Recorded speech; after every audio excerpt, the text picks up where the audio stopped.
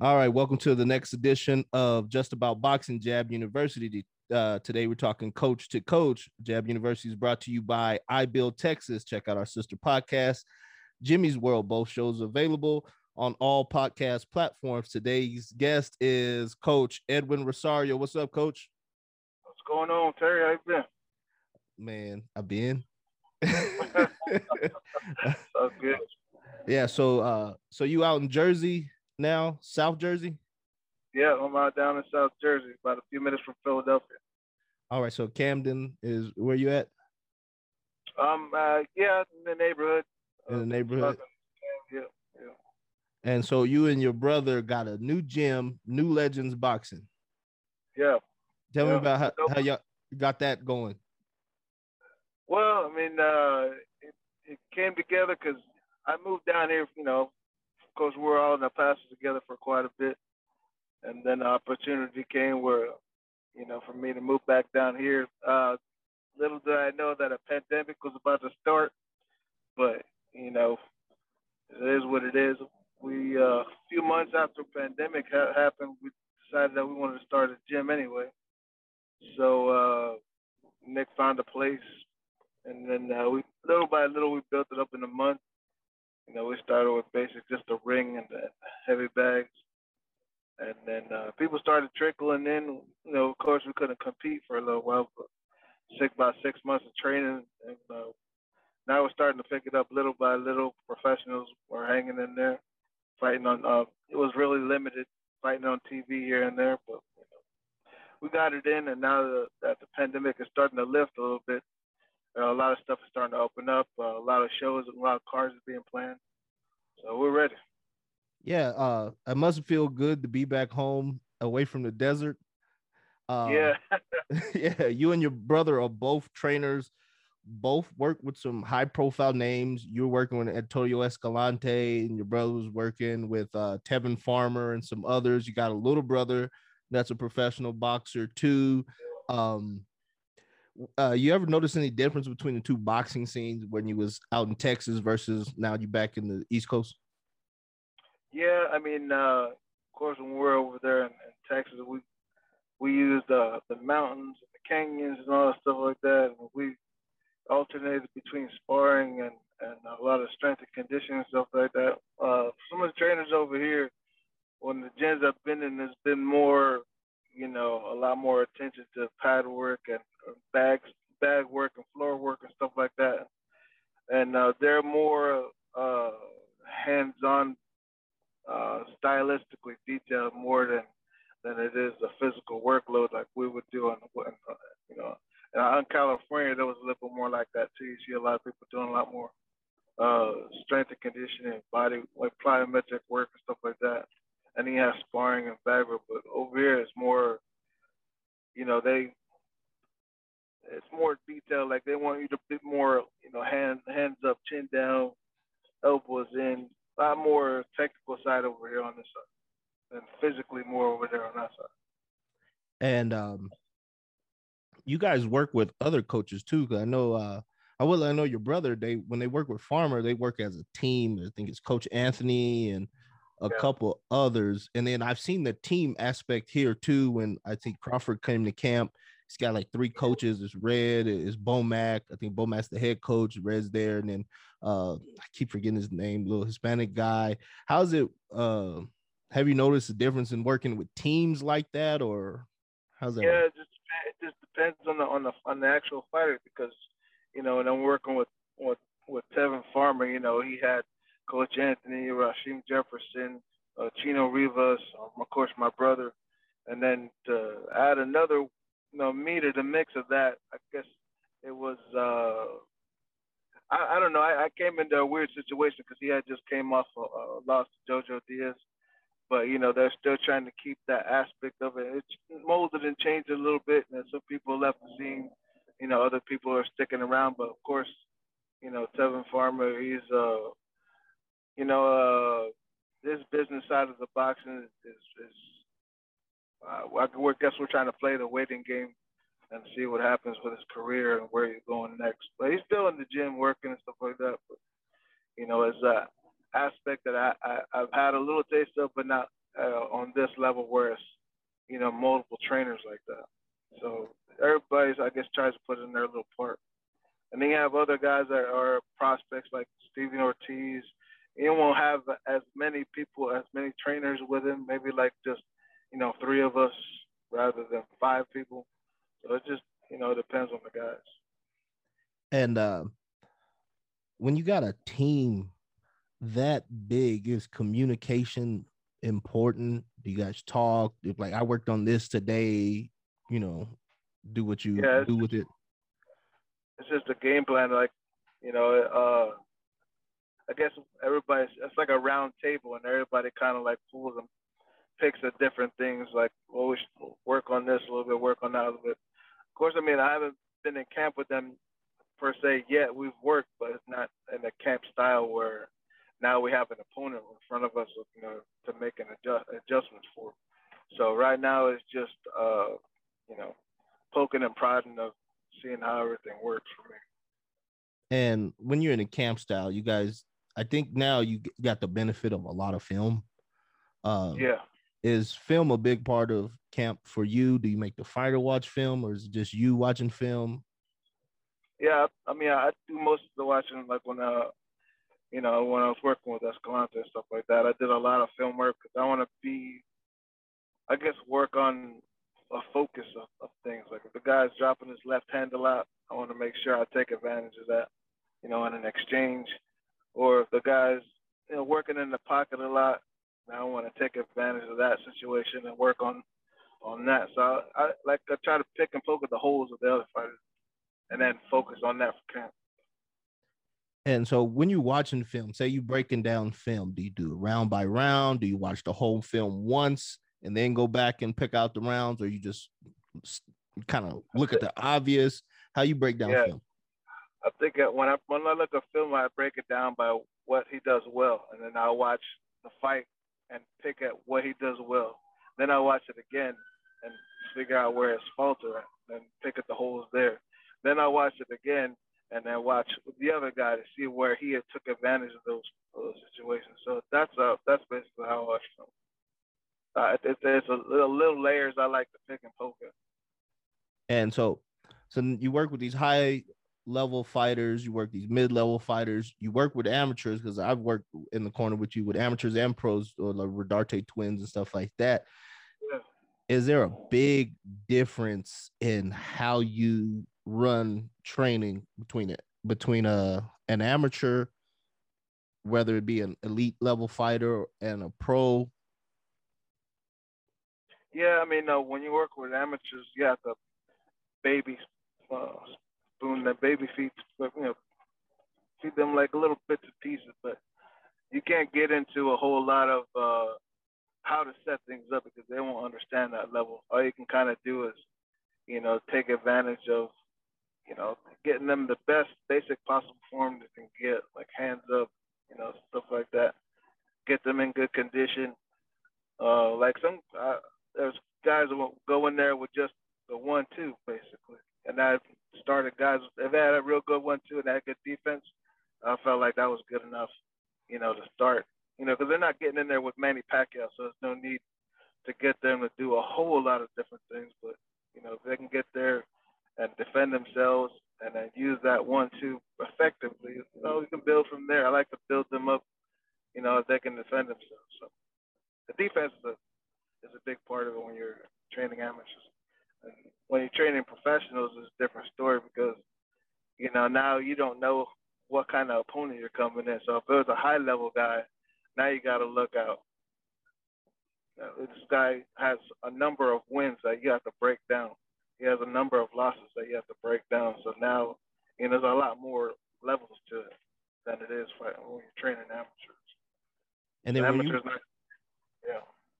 so when you're working with these, I've seen you with different types of fighter. Escalante is one type of fighter, Hispanic fighter, in your face, body puncher. Now you're in there with some Farmer, and most of these East Coast guys a little bit more skilled or setting traps. Right. What do you look for in a fighter to take them to the next level? Because you did have Escalante at number 1 in the world at one point in time. Now you're working with a former world champion. Like what are you looking for? Is it a physical attribute? Is it mental fortitude? Is it high ring IQ? What are you looking for? Or do you just take whatever he's good at and try to work with what you got? I think that's what you hit the head on the nail on the head with that last part because Tevin Farmer, he's a slick counter puncher, and it's like and I'm not to pick and poke at Austin Trout, but he was kind of similar style.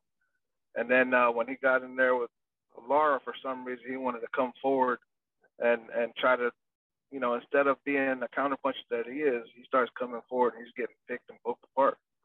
So, if I was, working with Farmer, I just told him he's got to do what you normally do, just at the highest level that you can do it. So that wouldn't really change what he was doing. Just try to make it the best he can be. So, working from the center of the ring, moving around, moving his head, getting guys to come in, pick him apart, step out. Just basically the best boxer he can be. He's got some pop. I mean, a lot of people don't know that if I can teach him how to sit on those punches and then still maintain that boxing ability, that's another level he can step up to. And then so when you're game planning for, we don't know what Farmer has coming up next, or when you were working with Escalante and those guys, when you're game planning, is your game plan round by round? I know some people talk about dropping rounds as just part of a game plan. Is it the big picture? Or like, how do you game plan for a fight?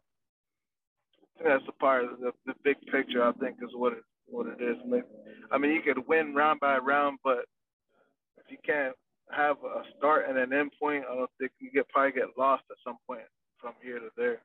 So, I mean, like when we fought Cornelius Locke, I noticed that he moved around a lot, and he was just a strict boxer, so he was going to use his legs for as long as you could let him. So I wanted to hit the body early, so that way we can kind of, take those legs away from him, and then, start banging him upstairs a little later in the fight. So Locke still moved around a little bit to his credit, but we dropped him about 4 or 5 times in between on track of that. So and I tried to do the same thing when we fought Roman because he was just a come in your face fighter. So I wanted Tony to bang to the body so we can kind of take some of that power away from him so that he's not dangerous to the whole fight. And then when you go back and watch the film, you feel like he didn't go enough, but he did go to the body a lot, which I think kind of set up shots to his head later on. But we try to wear him down. I guess it's fight by fight, fighter by fighter, opponent by opponent, because everybody comes different. You can't always have the same game plan for the next guy because everybody has their good aspects and bad aspects. And so, talking about Escalante and Mickey Roman, Escalante wins the fight. Both careers take two different turns. You know what I mean? Career trajectory. What leads to something like that? One goes one way, one goes the other way. Even though one of them won that fight, the other one clearly lost that fight. What leads to something like that where this guy goes on to beat Salido and this one becomes like a perennial opponent? Yeah, a lot of people don't realize how far Roman goes back. Like he's still ranked in the top 10, I believe, until I don't know if right to this day, but not 6 months to a year ago, he's still ranked in the top 3, top 4 guys. So as far as the trajectory in their careers, I think it was just a disconnect somewhere at some point where there was a manager that came in and he didn't really have a grasp on where our career was at the moment and where we wanted to go. So rather than, take a few more fights to get where we wanted to go, we started fighting guys that were difficult. And Roman was the beginning of that because I didn't want to fight Roman at the time because, I knew what kind of caliber fighter Roman was. And for the where we were in the career and the money he was making, I felt like it really wasn't worth that type of that type of fight that it turned out to be, because I already knew what kind of fight it was going to be, and I didn't want that at that point in the career. But it's just the manager, and then him wanting to have another trainer come in, which I respect Louis Burke when he came in to handle that, but it's got to be a two-way street between trainer and fighter. And Tony wasn't really meeting that expectation that Louis Burke asked of him, so it really wasn't a good matchup on Tony's side. And Louis Burke probably didn't feel like that at the moment, but behind the scenes, it was, Tony wasn't really satisfied with that, so he really didn't give his best effort, I felt, going into those fights. And I came in and tried to respect Louis Burke as much as I could. I mean, and do what he asked of me as a part of that team concept we were talking about earlier. But when the fighter doesn't really want to give 100% effort on what the game plan is, of course you're gonna have a bad result. So I don't feel like he gave 100% in those camps where, after the Rahman fight where his career took a turn. Because he not only did he go to Louis Burke, but he also went to Ronnie Shields, which that wasn't a good fit for him either. So it was just, it kind of got lost in the sauce, basically. He didn't know what his identity was anymore, So he was a first knockout when he went to train with Ronnie Shields. He did lose. Yeah, right away. So you said new manager came in, had an idea of where he wanted to go, but kind of had no idea where you guys were at as a team and where you guys wanted to go. Right. Is it traditional? Oh, hold on, my mic. Is it traditional for the manager to have communication with the trainer, or is the manager just talking directly to the fighter? How is that working out? I think I tried to have a communication when the manager came in, because as a trainer, your job is to not to look for matches, but to do the best with the match that you have. So until that manager came in, I was the manager, so I call. They tell me the opponent, and we had the option to say no or yes. So, a lot of times we got a decent opponent, but at the time when this manager came in, it was like, all right, well, we're going to go after this guy. I'm like, man, they'll have a list for you. I had, emails and phone calls where I'm trying to get them to move some more in a different direction. But, by that time, it was kind of like, I took a back seat to that decision-making process, and just did train the best I could, especially for the Rahman fight. All right, so we're going to talk about camp life now. So when you're planning a camp, how long do you like to have a camp for? It depends. I try to break it down according to how long we're gonna. If it's a 4-round fight, or I train for 6 or 8 rounds. So then I'd have 4 or 6 weeks. And then if 10 and 12, I want to have at least 8 weeks, 9 weeks to be able to, reach a crescendo or a point, that we can start tapering off at the end a little bit. So, and everything has to be directed at a goal. So. And when you're running a camp, say you periodize a camp, is it the first few weeks we're just conditioning or just working on skills? Last few weeks we're working on game plan. How do you start and how do you end the camp? Where's sparring fit into all that? So right now I just started the camp with 2 4-round fighters. One's making his pro debut, another's 0-2. So I'm trying to introduce them in camp the way that I do it, rather than, some of the camps that I've seen here where it's just kind of, day in, day out, same routine over and over again. Jump rope, shadow box, hit the bag, hit the mitts, jump rope, shadow box, hit the bag, hit the mitts. So what I do is the first, if I do it, right now I'm doing a 4 rounds, so I'm trying to introduce them into a 6-week camp. So the first week and a half, we're just doing a little bit of boxing, maybe like 4 rounds in the bag, 4 rounds in the mitts, 2 on the double end bag, and then we'll get into the strength. The bulk of the day is going to be strength and condition. So I do that for about a week and a half, and then start taking away the strength and condition, shrinking it down, and doing more boxing. So the following week we'll be moving up to 6 rounds, and then on the bags and the mitts and stuff like that, and then doing a small strength and conditioning at the end. So I like to get my boxing in first. That way everything is fresh. They feel their bodies, keep their chin tucked in, elbows in, and then that way when they get into doing their physical work, it's just concentrated on that. So if I feel like if you do it beforehand, and by the time you do boxing at the end, it's like sluggish. You're not gonna get the most out of how you're supposed to feel when you're moving around and stuff like that. So it's getting pretty good. They seem motivated, and then get introduce sparring like in the third week or second and a half week, and build up. Starting at 4 rounds, and then have like a strength and conditioning built into the sparring. So when it starts, getting more into boxing, the strength and conditioning will disappear a little bit.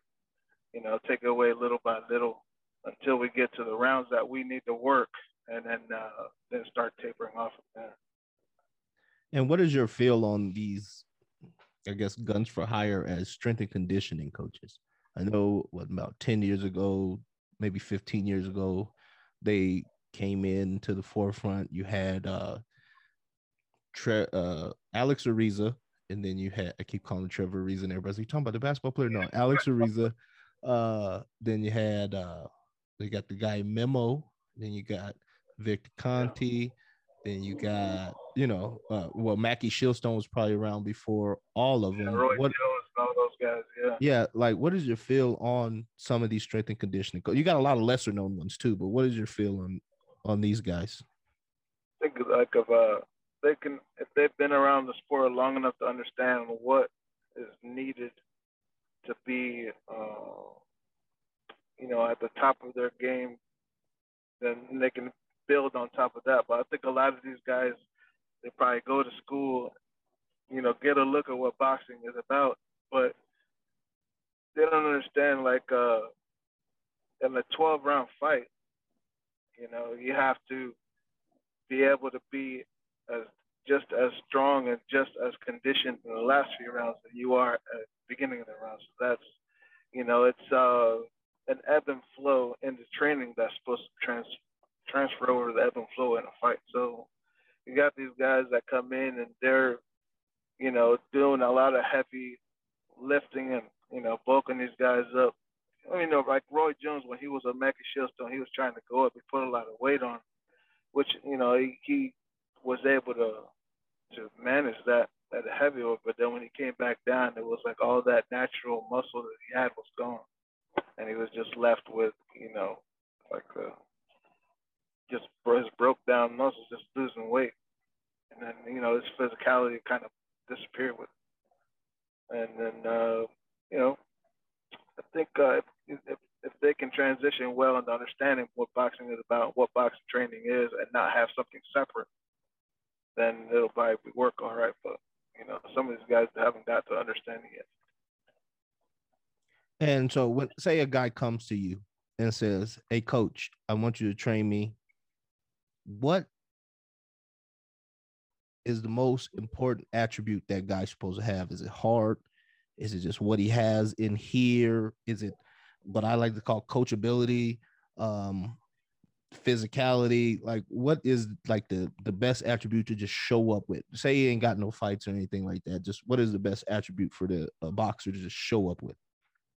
I think just the determination. Like, somebody comes in there, they don't have any athletic ability, they don't, necessarily have an understanding of the sport. But if they come in with like a sponge, like, just, teach me whatever it is that you want to teach me today, and then run with it, and then, give 100%, determination to get to where they need to get to. I think that's the most important thing.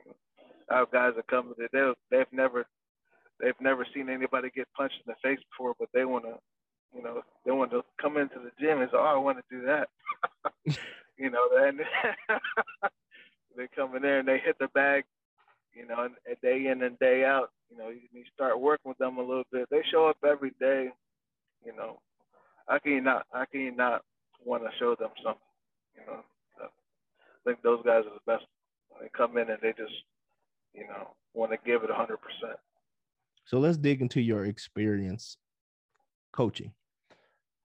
What point, like at a fight, you guys won, or you just in a gym one day and you be like, man, I want to coach? I think I didn't. When I first started, I was working with. I was in the army, so they had like these brigade smokers where they got a couple guys together and they would put them together in a boxing ring, USA sanctioned. So I think the first time that I realized that I wanted to coach was because I couldn't compete myself. I already had, you couldn't have more than 5 or 6 fights to compete at that level, and so I had already had more than that. So I said, oh, I want to stick around and see if I can help these guys a little bit. So, but I really didn't have like I guess a need to coach at the moment. And then I guess I was just going through the motion, and then there was this one kid. He was getting ready to go and compete, and I've been working with him a little bit. And I saw the other guy come in, and this little short, stocky guy is banging his gloves together. So I already knew he was going to come in and start wailing on my guy. So I told him, look, I said, this guy's going to come in. He's going to throw about 5 or 6 punches, and then he's going to step back and take a breath. So when he steps back, he fires a 1-2 down the middle, follow him out. So at clockwork, that guy came in and just started, throwing about a million hooks. And then he got tired, so he took a step back, and boom, boom, this guy did exactly what I said. Just a simple 1-2, and put the guy down. And then that I didn't know was. I mean, I had a inkling that it was going to happen like that, but when it happened exactly like I thought it was going to happen, I said, wait a minute. I said exactly like I thought it was going to happen, but maybe I'm supposed to be doing this. So, I started continuing there working with soldiers, and then I started working with amateurs, and then eventually professionals. And then when you got to the pros, and was it just a different ball game? Like, oh man, this they getting paid for this. We got to get this one right. Oh yeah, I mean when I first stepped into a pro ring as a coach, I competed as an amateur. You take punches and stuff like that. When you step into a pro ring, it's a little different feel. Because now it's more attention. It's like more a little more anxiety, I guess, because everything is smaller gloves, there's no headgear, and it's definitely a different feeling, more eerie. Like I hope this guy does well, and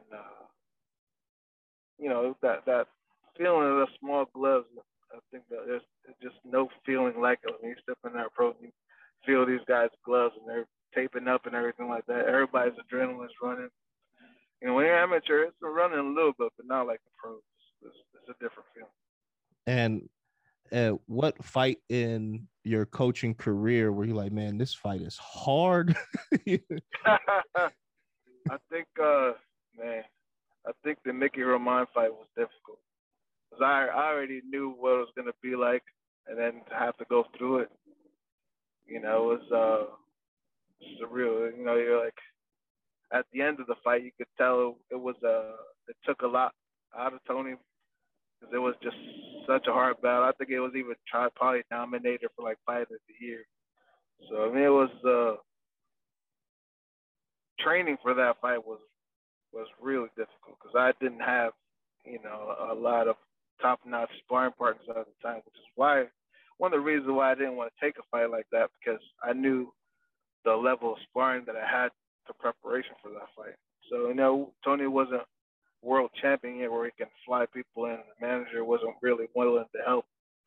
So I only had I think Saul forget his last name, but yeah, Oh, you talking Morales about the had. kid from Durango, right?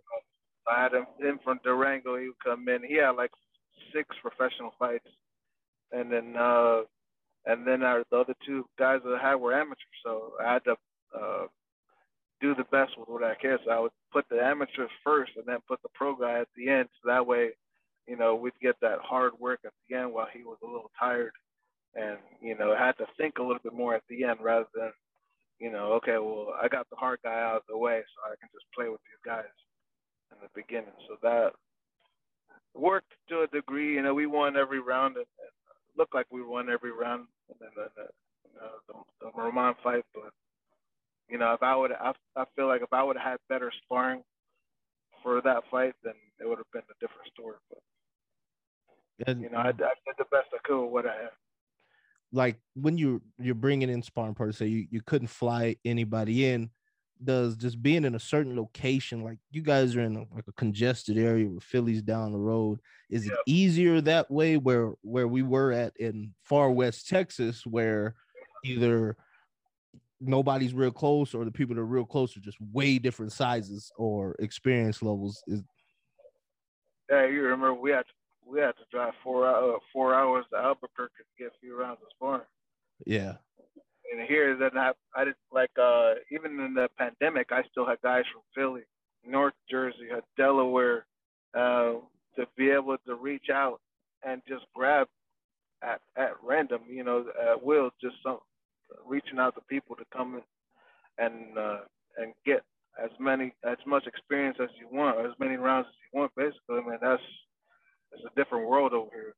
So when I came here, when I'm here now, I'm like, I want to compete as much as possible. I want to take these guys, amateur and professional, and just get on every card that I can get on, because I didn't get that. When we were in Texas, we had to make and do what we had.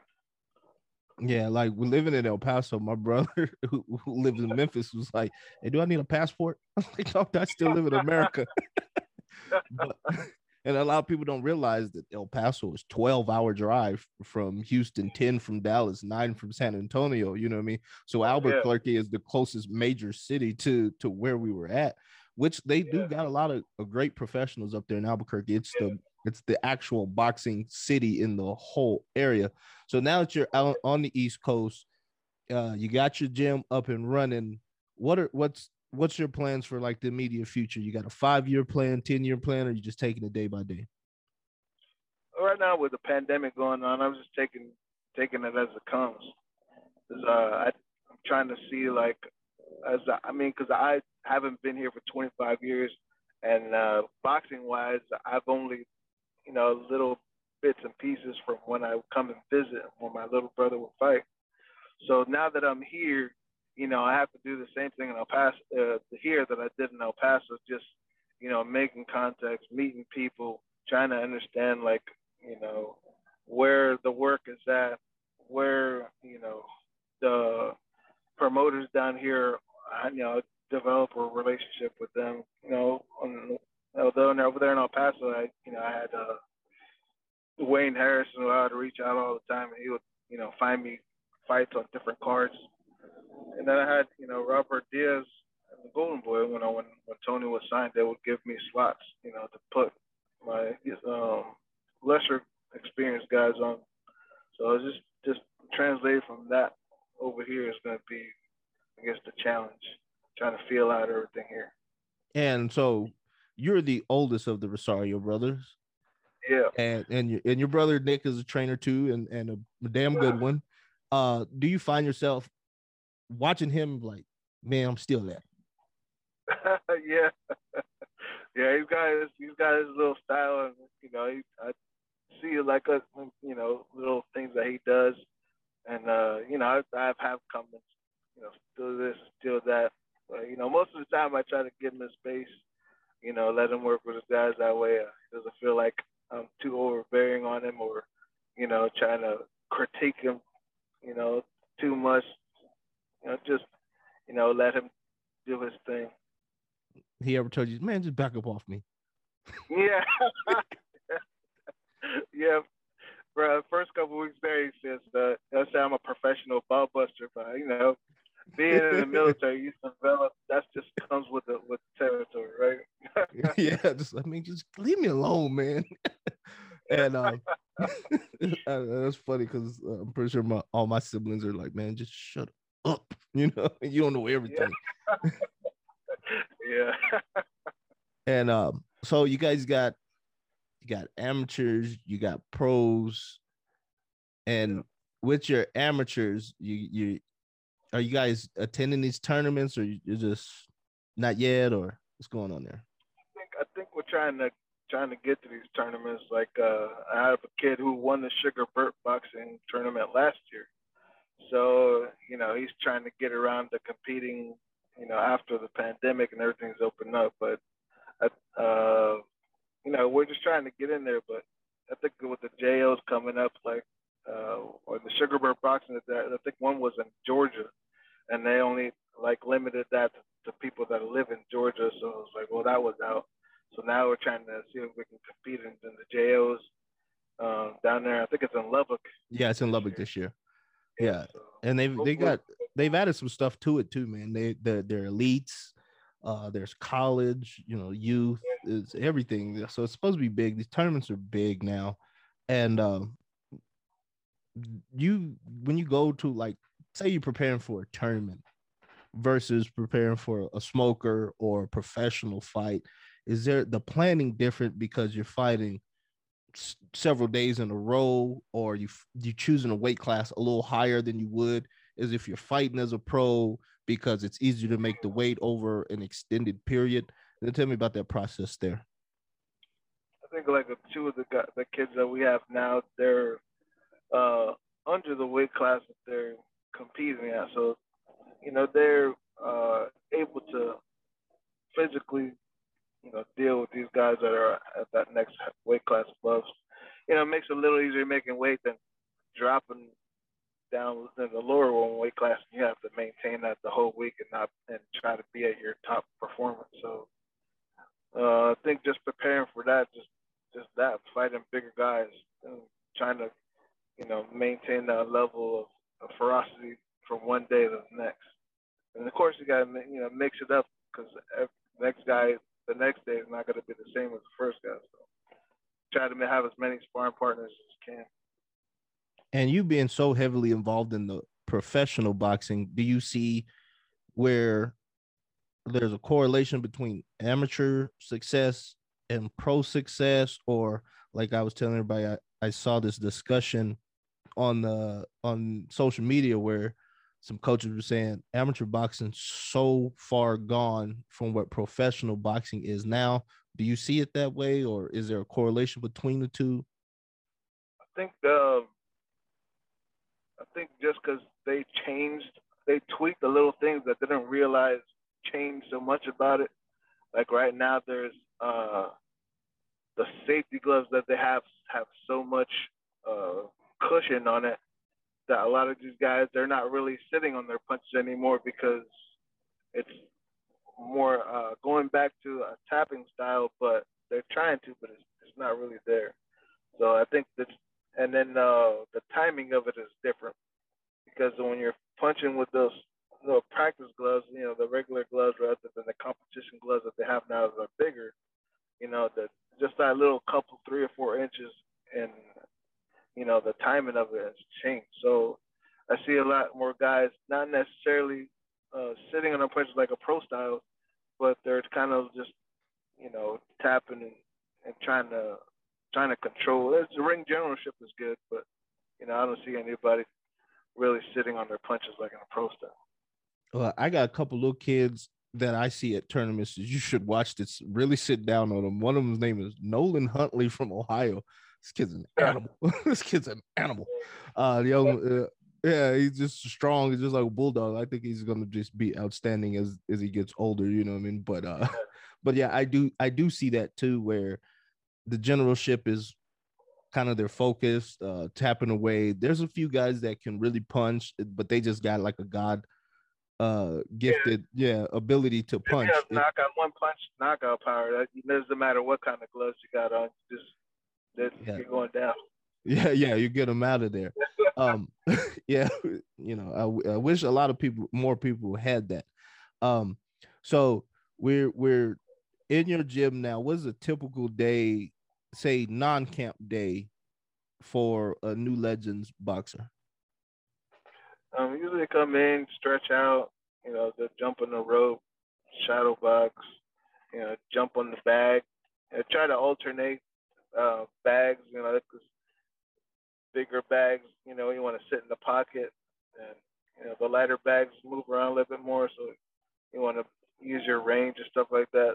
Then try to work them through not just a routine, but like build discipline in them. Like, okay, well, this bag is for this because of, this situation happened. This bag is for this because this situation happened. To get them to be used to changing it up from round to round, from minute to minute, and then trying to translate that to sparring session. So we spar on Tuesdays, Thursdays, and Saturdays. So they got every other day to try to hone their craft, and and then try to use it in spar. Like, and what is your feeling on mitt work? Like, I believe it's a teaching tool, and I do the flow drill when the camera comes around because that's what people want to see. You know what I mean? And every boxer kind of wants to be popular or famous, so that's what we do it for. And other than that, it's kind of just a teaching tool. How do you feel about the mitts in how it's taken off? So everybody do mitts. Yeah, everybody's doing match. Uh, like I think I try to incorporate that with just the old school style of trying to do positional, and how it feels to land certain punches and transferring weight and stuff like that. So on Mondays, I'll use the mitts just to focus on basics, and on Wednesdays, I won't even have mitts. I like to use just the noodle on the bag, kind of like Canelo and his trainer are doing now. And I've learn how to get away from doing mitts every day because I would do mitts, 4 days of the week out of 6. So I think, and then Fridays, I get into that flow type of thing where I started trying to develop my own style of a version of that because I want to I guess develop a movement after before and after. So I'm trying to develop. I've kind of got there with. I started with Tevin because and he's left-handed, so that blew my mind when I was trying to learn right-handed. But then, I ended up doing left-handed. I got that down real good. So now I'm doing right-handed, and it's becoming a little better. And I can teach that easily to the personal lessons. They pick up right away, so it's not even the old traditional style was, 1-1-2, 1-2-5. They'll run the numbers, or they'll say left, right, left, right, left. And now I'm trying to pick it up where they're just constantly focused on the mitts, and the position of the mitts is what we call a combination. So, I hold up one, they throw the jab. I hold up the other hand, it's a 1-2. Then you shift it this way, it's a 1-2 and hook. And make variations there because I think that's what Mayweather did was he would just have locked in combinations that he would just randomly mix them up. So that I kind of learned that, and then I kind of came up with my own style where it's just a flow like that, but it's more how I want it to be, and not as a slower pace, but fast. And over the years, what have you noticed in your evolution as a coach? What have you noticed different? Either your decision making, your coaching. Me and you've been in corners before. I'm the loudest dude in the state. Period. Whereas we joke around like, man, that's Whispers Rosario because he's super quiet Yeah. and stuff like that. Like, Yeah. yeah, you ever like you just sit back and be like, man, I've come a long way from when I started. Yeah, I mean, like when I first started, I was loud because I was trying to, I feel like if you really need help, I'm gonna yell at you. If you're doing well on your own, I really don't have to say much. So I just, you have guys out there that have to tell them second by second what to do, and so really the boxer's dependent on you all the time to figure out what they want to do, rather than like I say, if I have somebody that I've worked on in the gym and they know exactly what to do, what situations, I want to be able to just sit back and just hold the water bottle, and then Easy have work. them, right? You know, give them all the credit without, and then like I think it was the Cornelius Lock fight. Everybody was, because I did have to help him a little bit, to keep his hands, tell Tony to keep his hands up, move his head, stuff like that. Not necessarily what punches to throw because he knew what punches to throw, but on just the basic defensive side part of it, just keep him in that mentality of it's not all offense. You got to protect yourself too. So I've been on both sides of it where I've lost my voice from yelling, and then the other time where they didn't really need my help, so I really didn't have much to say. Yeah. I mean, I'm losing my voice just walking in the door. I'm Yeah, hype. I'm yelling. That's just my personality in general. yeah. So, Uh, the beginning guys, like I had a guy fight a couple weeks ago where I was constantly screaming at him because he wasn't doing anything he was supposed to be doing. So I had to yell at him a little bit. Now, like, you ever had a fight where the the boxer just everything clicked? You didn't have to really do much. You know what I mean? Just came in and like, man, we had a good camp because he's doing everything right. Yeah, I think there's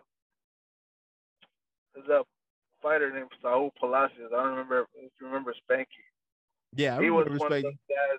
He sunglasses was one of those inside. guys. Yeah, he was one of those guys where you're like, I don't know what I'm gonna do with this guy, but we'll see what happens. His first fight that he had, was like I don't know. It was weird because he didn't look like when he's training, and when he fights, it's like a different story. So I think that was one of the times where we are like, dang, everything. I didn't have to really do much. He just went to work. Oh, he He does was listen. yeah. He was 2-0. Didn't have to say much. But I think I think a lot of Tony's fights were decently like that, but it was always that moment where you had to be like, you got to keep your freaking hands up. It's getting hit with shots that you really shouldn't be getting hit with. Like, It's just a transition. like in those longer fights, because Tony fought like 12, 10, 12 rounds quite often. Do you ever found like there's a point in a fight where focus just kind of goes away? Yeah, it's like if everything is going well, like somewhere in the middle of that, where he gets comfortable is when you're like, okay, now you're starting to get away from what you were doing, and it's just like I forget what fight it was. I think it was um,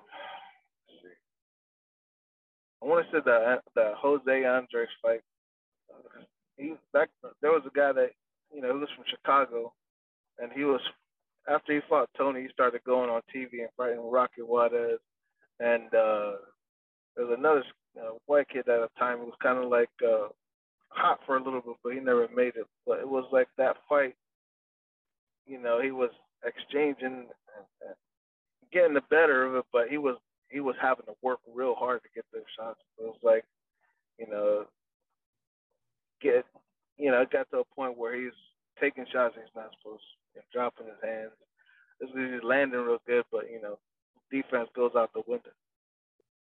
Yeah, sometimes he got hit quite a bit. Um, uh, and he cut pretty easy too. He was a cut man's nightmare, man. Um, Yeah, yeah. The rehydration I have to do. Just skin gets thin. yeah. You ever seen like a point in a fight where you saw yourself lose focus? Like the fight is just so boring. It's like, oh, you get Yeah, this guy out of there because I'm tired. I'm tired of watching this. Or yeah. I think it was Saul's fight. This first fight with me that yeah, I got him a card on the Golden Boy card, and it was a 6 rounder. But for some reason, he couldn't really close the gap on this guy, and the other guy didn't want to get hit. So it was kind of like, what round is it? I don't know. But then, you lose focus on the round. What round is it? And then you're like trying to figure out, like, okay, well, I can't get my guy to do this. But the other guy doesn't want to participate. So you just kind of like crossed your arms and like, all right. Well, at least we're winning the fight, I think. But, sometimes you got to buckle down and say, okay, well, how can I get this guy out of there? you ever notice fighters respond to different stimuli? Like I got a nephew, Joey. Like, don't yell at him because he can tell you, Yeah, you better stop yelling at me. Like, yeah, or some guys you've got to like yell at to get the point across. yeah. I mean, some guys you got to tell them, yo, grab your balls, go out there and do what you're supposed to do, and buckle down. Other guys, they'll just kind of look at you sideways, like, you're like sometimes Tony didn't really respond well to that. He wanted me to calm down and talk to him normally, but like in that Mickey Roman fight, it was like it kind of got away where we're I think like the 7th or 8th round when we started taking more punches than we should have, and then so I'm screaming at him basically, and he's like telling me to calm down. He's like, calm down. Like, just do what I ask you to do, and I'll calm down. Hey man, chill out, dog. Just chill. We just fighting. That's all we doing. We just fighting. Yeah. Said after the fight, he says, "You gotta calm down in the corner." I was like, "Do what I ask you, do." Okay, calm. Do you ever see that it happens that way in the gym, and that's how they are in the fights, where I have to yell at you in the gym to get you on task, or it just it's in the moment? Hey, you got to yell at them.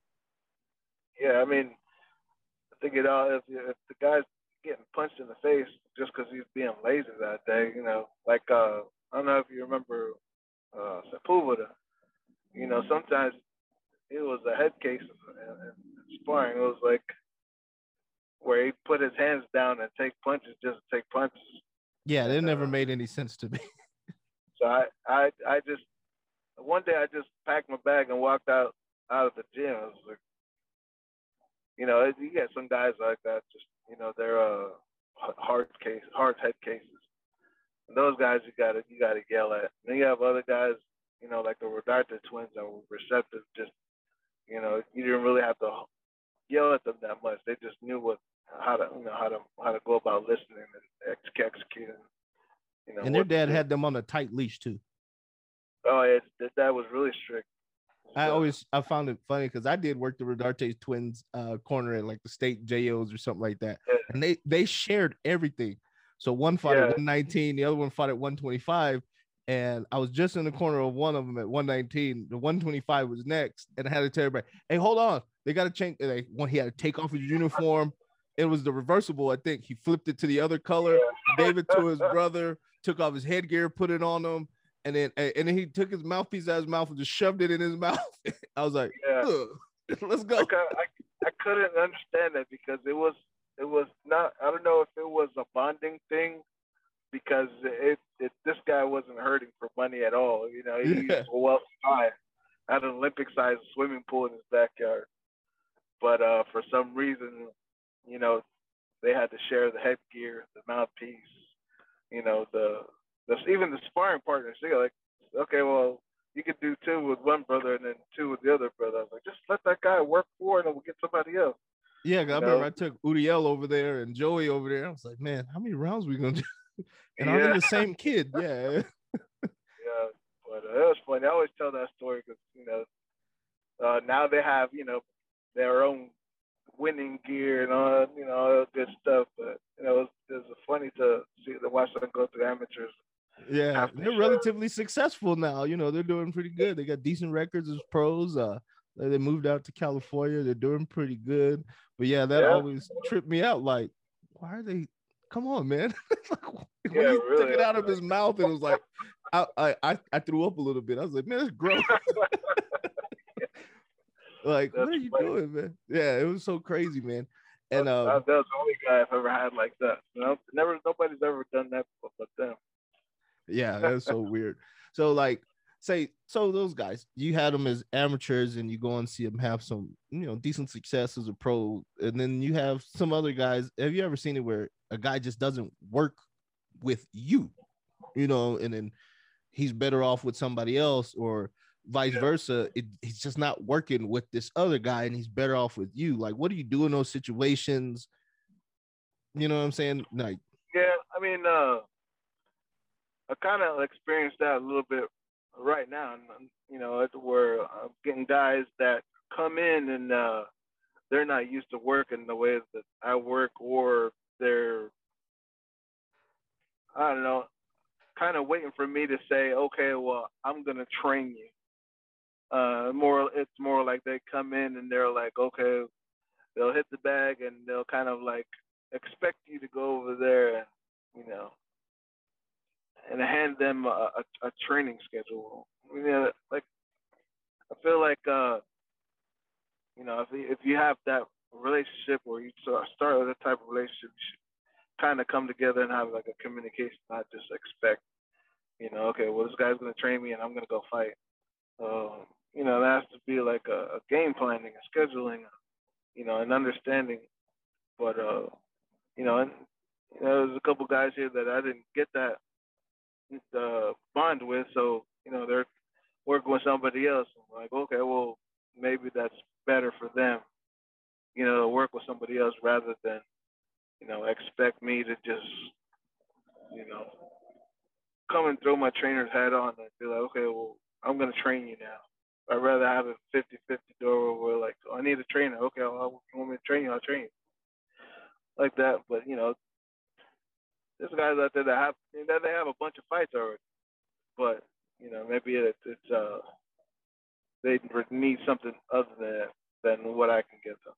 They need some, like, people come in there and say, "Oh, I need somebody to push me." Boxing is really a self-motivated sport.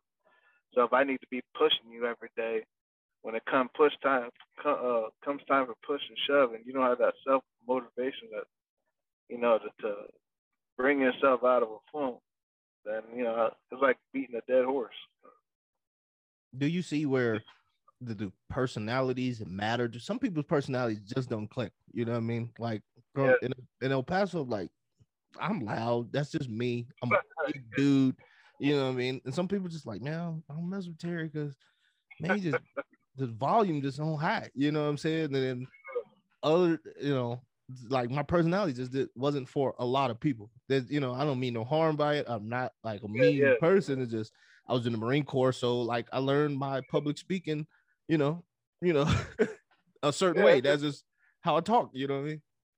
Yeah, it's 100% truth to that because my brother is a little bit more aggressive than I am. So somebody comes in off the street and they've never you know had an understanding of what boxing is about, and if he starts yelling if you start yelling at him right away, they don't take good to that. They're like, oh, I don't understand what you're saying. I don't understand what you're doing. Maybe it might be better for me to have that person so I can you know try to get them to come to an understanding. Like he can sit there and hammer on the same detail, for hours and hours, but somebody else might not be able to have that patience with that person. It's like, okay, well, you're gonna do it right the first couple times to show you, or you get the hell out of here. Yeah, yeah. I tell everybody I was just raised by 3 6 Mafia. That's what happened. You know what I mean? That's just I'm crunk all the time. And so you have kids of your own. Do you put them in this sport, or are you waiting on your daughter to be like, "Hey, I want to box," or you be like, "You ain't boxing"? Yeah. Yeah. I thought my youngest was gonna take to it, but now she's in that girly stage. She's doing her nails and stuff like that. But let's see if she comes back to it and gets to come back to the gym. And, if she wants to do it, I'll support her. And if not, you know, it is what it is. But Yeah, it's like, they got a lot of girls boxing now, so that might yeah, be the push you need. Because I remember when I was little, like maybe one girl out of a fight a year. You're like, dang, man, there's a girl. You know what I mean? And then yeah, now it's like they got their own tournaments. oh yeah. Man, yeah, they They have, they have their have a own lot more division. people to look up to nowadays. Clarissa Shields, Caleb Mayer, uh, was like, when Christy Martin and all of them were fighting, I don't think it was as visual as it is. We didn't have social media at the time. So if you weren't a boxing fanatic or fan, you didn't know who those ladies were. Because they showed up on, undercards of Mike Tyson, undercards, big undercards. And I mean, the big fights and those undercards are where the ladies were at. So now that we have social media and people are posting a lot, you see a lot of more girls holding pads now. A lot more uh, girls, getting in these tournaments and winning championships and stuff like that, gold medals. So I think there's just a lot more. It's more on display now that girls can do this sport and be successful at it. Now, do you social media? It's new. It's a new phenomenon. It's been around like maybe 20 years. Well, from what I understand, maybe 20 years. How you feel about boxers and social media? Some of them got the, I guess they can hype themselves up so much, and some of Yeah, them the hype is real. You know what I mean? Like they can really fight a little bit, but there's other ones that like get yeah, off social media. You clowning. You know what I mean? Like yeah. how you I feel think about that? it's I think catfishing is what the term what the term is. Yeah. You look one way and then the person is a different story, right? Um, I think social media is a gift and a curse at the same time. Like, you know, not to get political or anything like that, but let's see how the world has changed because of now. Because when you first started, yeah, TV that was about all that you could see as far as people producing things. Now and then, all that was restricted by rules and regulations. You couldn't curse, couldn't show nudity, and now then they have the rating system and all that stuff. And now everybody's got a camera. Everybody can produce a show. Everybody can say what is really anything they want. Just by the certain guidelines that these social media sites have. But basically, you can put it on whatever you want. So there's no restriction. You can put out there what you want to put out there, and people that follow you, anybody can generate a large following and have a belief system. You could probably start a religion if you wanted to. I'm a I'm an Instagrammist. Yeah, Yeah, yeah. yeah. I Yeah. mean, but as far as boxing goes, it's a tool that can be used very well, or if it's a tool that can be used to mask people's shortcomings, I guess you could say. All right. With all that said, I don't want to keep you. I see you was driving in the busy Jersey streets. I want you to be safe out on the road. But before I let you go, you want to let everybody know how to get a hold of you on social media. Yeah, you can follow me at Eddie Road 1995 on Instagram, or you follow our gym at New Legends Boxing. We're on Twitter also, New Legends Boxing, and I'm still learning how to use all these social media websites because it's been years. I just If I see you on TikTok, I'm gonna get mad. Like, man, put your shirt I on, do quit have a dancing. I just started a TikTok account, but I'm still learning how to use that. All right, man. I'm gonna let you go. It was nice talking to you. I really appreciate you for spending your time with me, man. For sure. Thank you. All right, later. Bye.